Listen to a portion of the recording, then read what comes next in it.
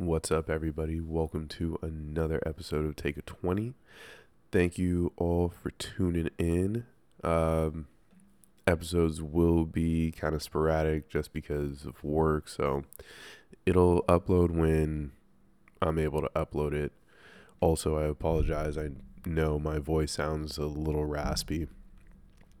Kind of dealing with a sore throat, but wanted to just hop on here real quick and do a um an episode about the Utah Jazz.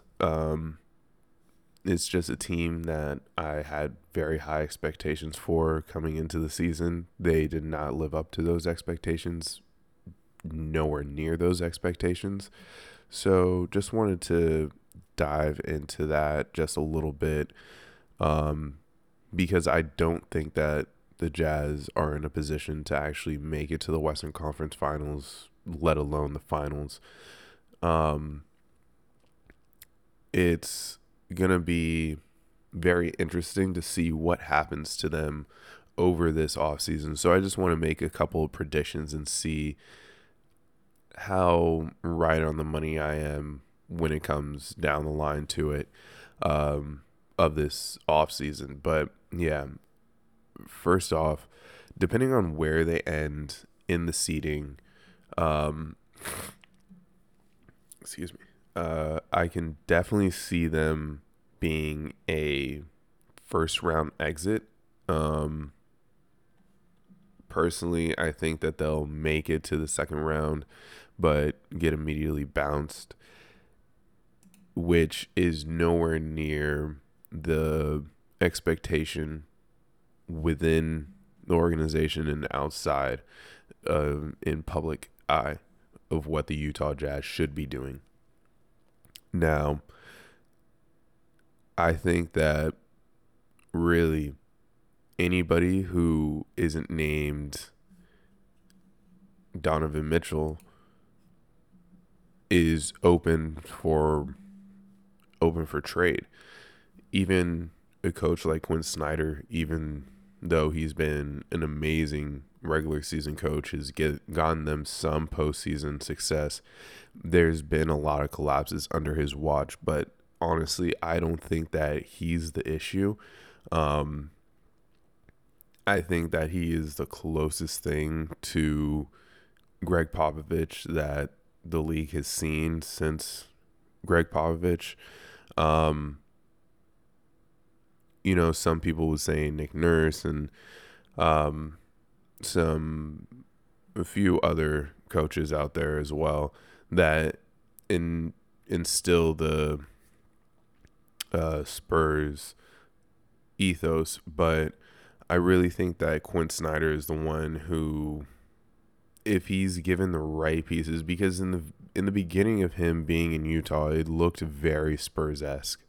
So I just feel like if you give him the right pieces, he'll be able to turn it into something very, very great. But with that being said, he's been given a lot of chances. I mean, Utah really likes him. They keep extending him, for multiple years. So I think that ultimately ownership is going to have a say, obviously. But I think that Quinn Snyder is definitely not in jeopardy of losing his job. A lot of people do think that he is. Me personally, I don't see it.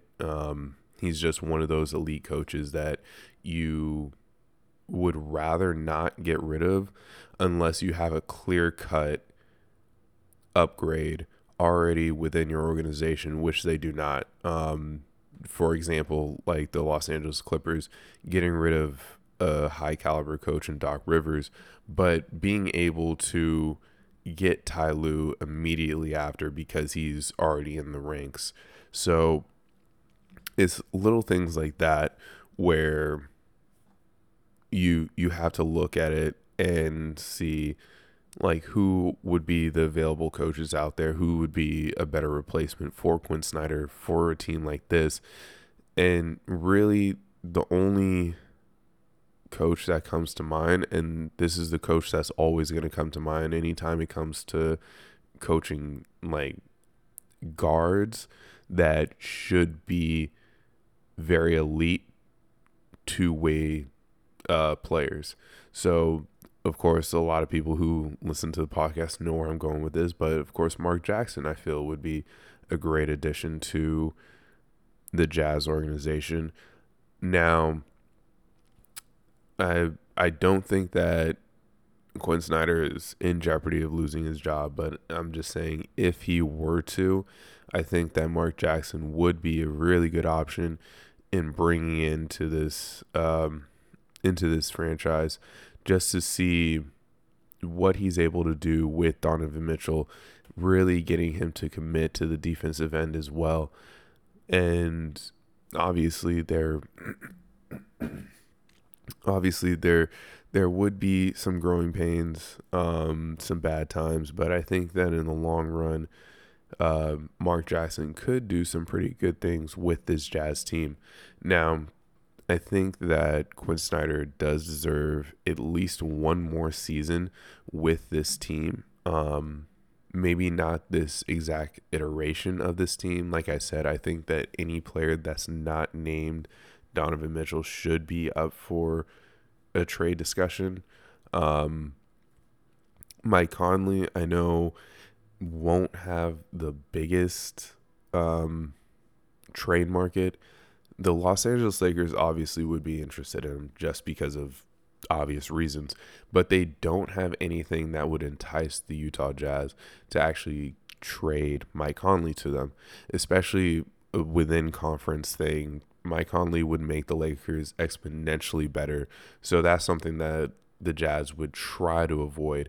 So any trades that the Jazz do over the summer, and this is like honestly in my opinion a foregone conclusion, they're going to be making trades and a lot of changes to this roster, because I don't see them getting past the second round at all.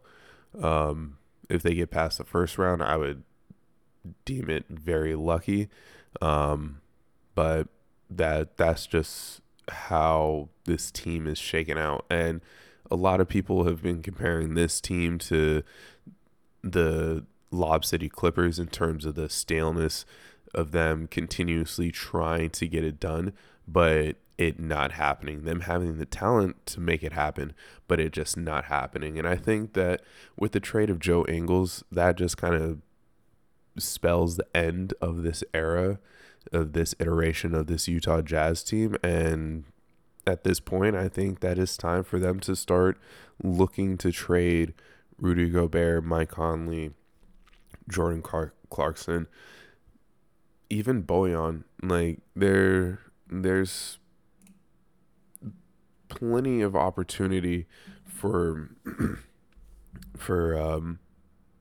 them to get players that could help them in the long run. You know, the Toronto Raptors are interested in Rudy Gobert, so maybe it would be a possibility that they're willing to part with Pascal Siakam, especially with the emergence of Scotty Barnes. I think that it's a more likely thing than it has been in the past for the Toronto Raptors to trade Pascal. But I think that this summer is really the most opportunistic time for them to trade Pascal Siakam and for them to get back a Rudy Gobert, somebody who's going to be able to anchor their defense and really be like, a lot of people don't look at Fred VanVleet as a defensive guard, but he is extremely good defensively. So, and Scotty Barnes isn't a slouch on defense. So it would be a very interesting team to watch. I think the only player in their starting lineup that wouldn't be a great defender would probably be like Gary Trent Jr. But beyond that, I think that would be something that the Raptors would be very interested in. Now, I think Utah would also be interested in it because you're adding a player in Pascal Siakam. Yes, he does need the ball in his hands to score, but he's somebody who can create his own shot, which is something Rudy Gobert could not do. Pascal Siakam also is a decent defender, not anywhere near the level of a Rudy Gobert, but definitely not a slouch on the defensive end. So I think that that's something that could absolutely happen over the summer. I know that the Dallas Mavericks are also interested in Rudy Gobert, but that that I don't see exactly how it would work out. I don't know who they would be willing to trade. Like a Tim Hardaway Jr., I feel should be staying on the Dallas Mavericks, but with the emergence of that young dude, oh my god, I can't remember his name, but he's been like absolutely lighting it up for Dallas. So with the emergence of him, it's kind of a situation where like, all right, well, we can kind of um just play around with things. Um but I'm not entirely sure the Dallas Mavericks have any. mm, I don't think Tim Hardaway Jr. would be enough for them to trade Rudy Gobert. They would definitely need something more substantial coming back. Um, and of course, they would need to include some more just because of financial reasons. But it, to me, it just doesn't seem very viable for the Dallas Mavericks to entice the Jazz to actually do a trade with them. So that's something that I don't really see on the table. Um, Also, I've heard the Bulls are interested in Gobert. That would be pretty interesting because you can honestly just do a Gobert for Valanciunas, um, like straight up. And honestly, I know the Jazz wouldn't do that. That's a pretty bad trade in my opinion, but that's really the only way that I see the Bulls actually getting involved in this because outside of that, there's not too many players that they can part ways with that wouldn't make a significant change to their core makeup um, in rotation. So I think that Nikola would be the obvious choice for the Bulls to include in a trade. Though I don't think that is something that the Jazz would be very interested in. Now, like I said, with Conley, it's the Lakers and the Knicks, in my opinion, um, who would be interested in. Now, the Knicks is very, very interesting because you have Cam Reddish over there, who I feel would be an amazing Robin to Donovan Mitchell's Batman. I think that those two players would really feed off of each other.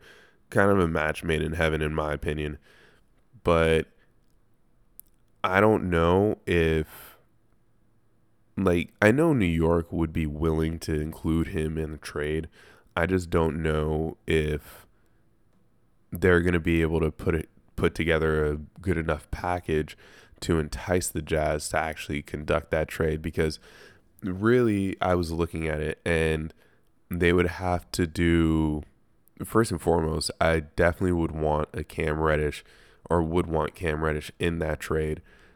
Secondly, probably including Kemba Walker just because, you know, Kemba is a walking bucket. He's had an off season. He's definitely lost a step, but it's something that you're playing next to Donovan Mitchell. Not too much is going to be expected of you. So putting up like 12, 15 points a night, that's something that it would be completely fine. Even putting up lower numbers like 10, 9, 7, anywhere within that, you still have Cam Reddish who's going to be lighting it up alongside Donovan Mitchell. So I think that that would actually work out pretty well. Defensively, this team would be in a little bit of trouble. I know Cam Reddish is a pretty good defender. Donovan Mitchell is a really good defender when he wants to be. And that, in my opinion, is something that can be improved on, their defense. But yeah, I think that the Raptors and the Knicks are really the best trade partners for the Utah Jazz to be looking for in this offseason. Now, do I think that those trades happen exactly the way that I'm saying they will? Probably not, but in some way, shape, or form, I do think that Gobert will end up on the Raptors during the offseason, and Conley will end up on the Knicks. Don't know, like, obviously don't know specifics, but that's just kind of my parameters of what I think a trade with them would look like, and I think that they're the most likely candidates. With that being said, we'll call it an episode and see what the Utah Jazz do in the playoffs, see what they do during the offseason, because I clearly think that they're going to be doing big things. And at some point next week, I'll be dropping another episode about my predictions on what will happen in the play-in round and who will come out of the West and the East. But until then, hope everybody stays safe and healthy out there, and I will check in with you guys next time. Peace.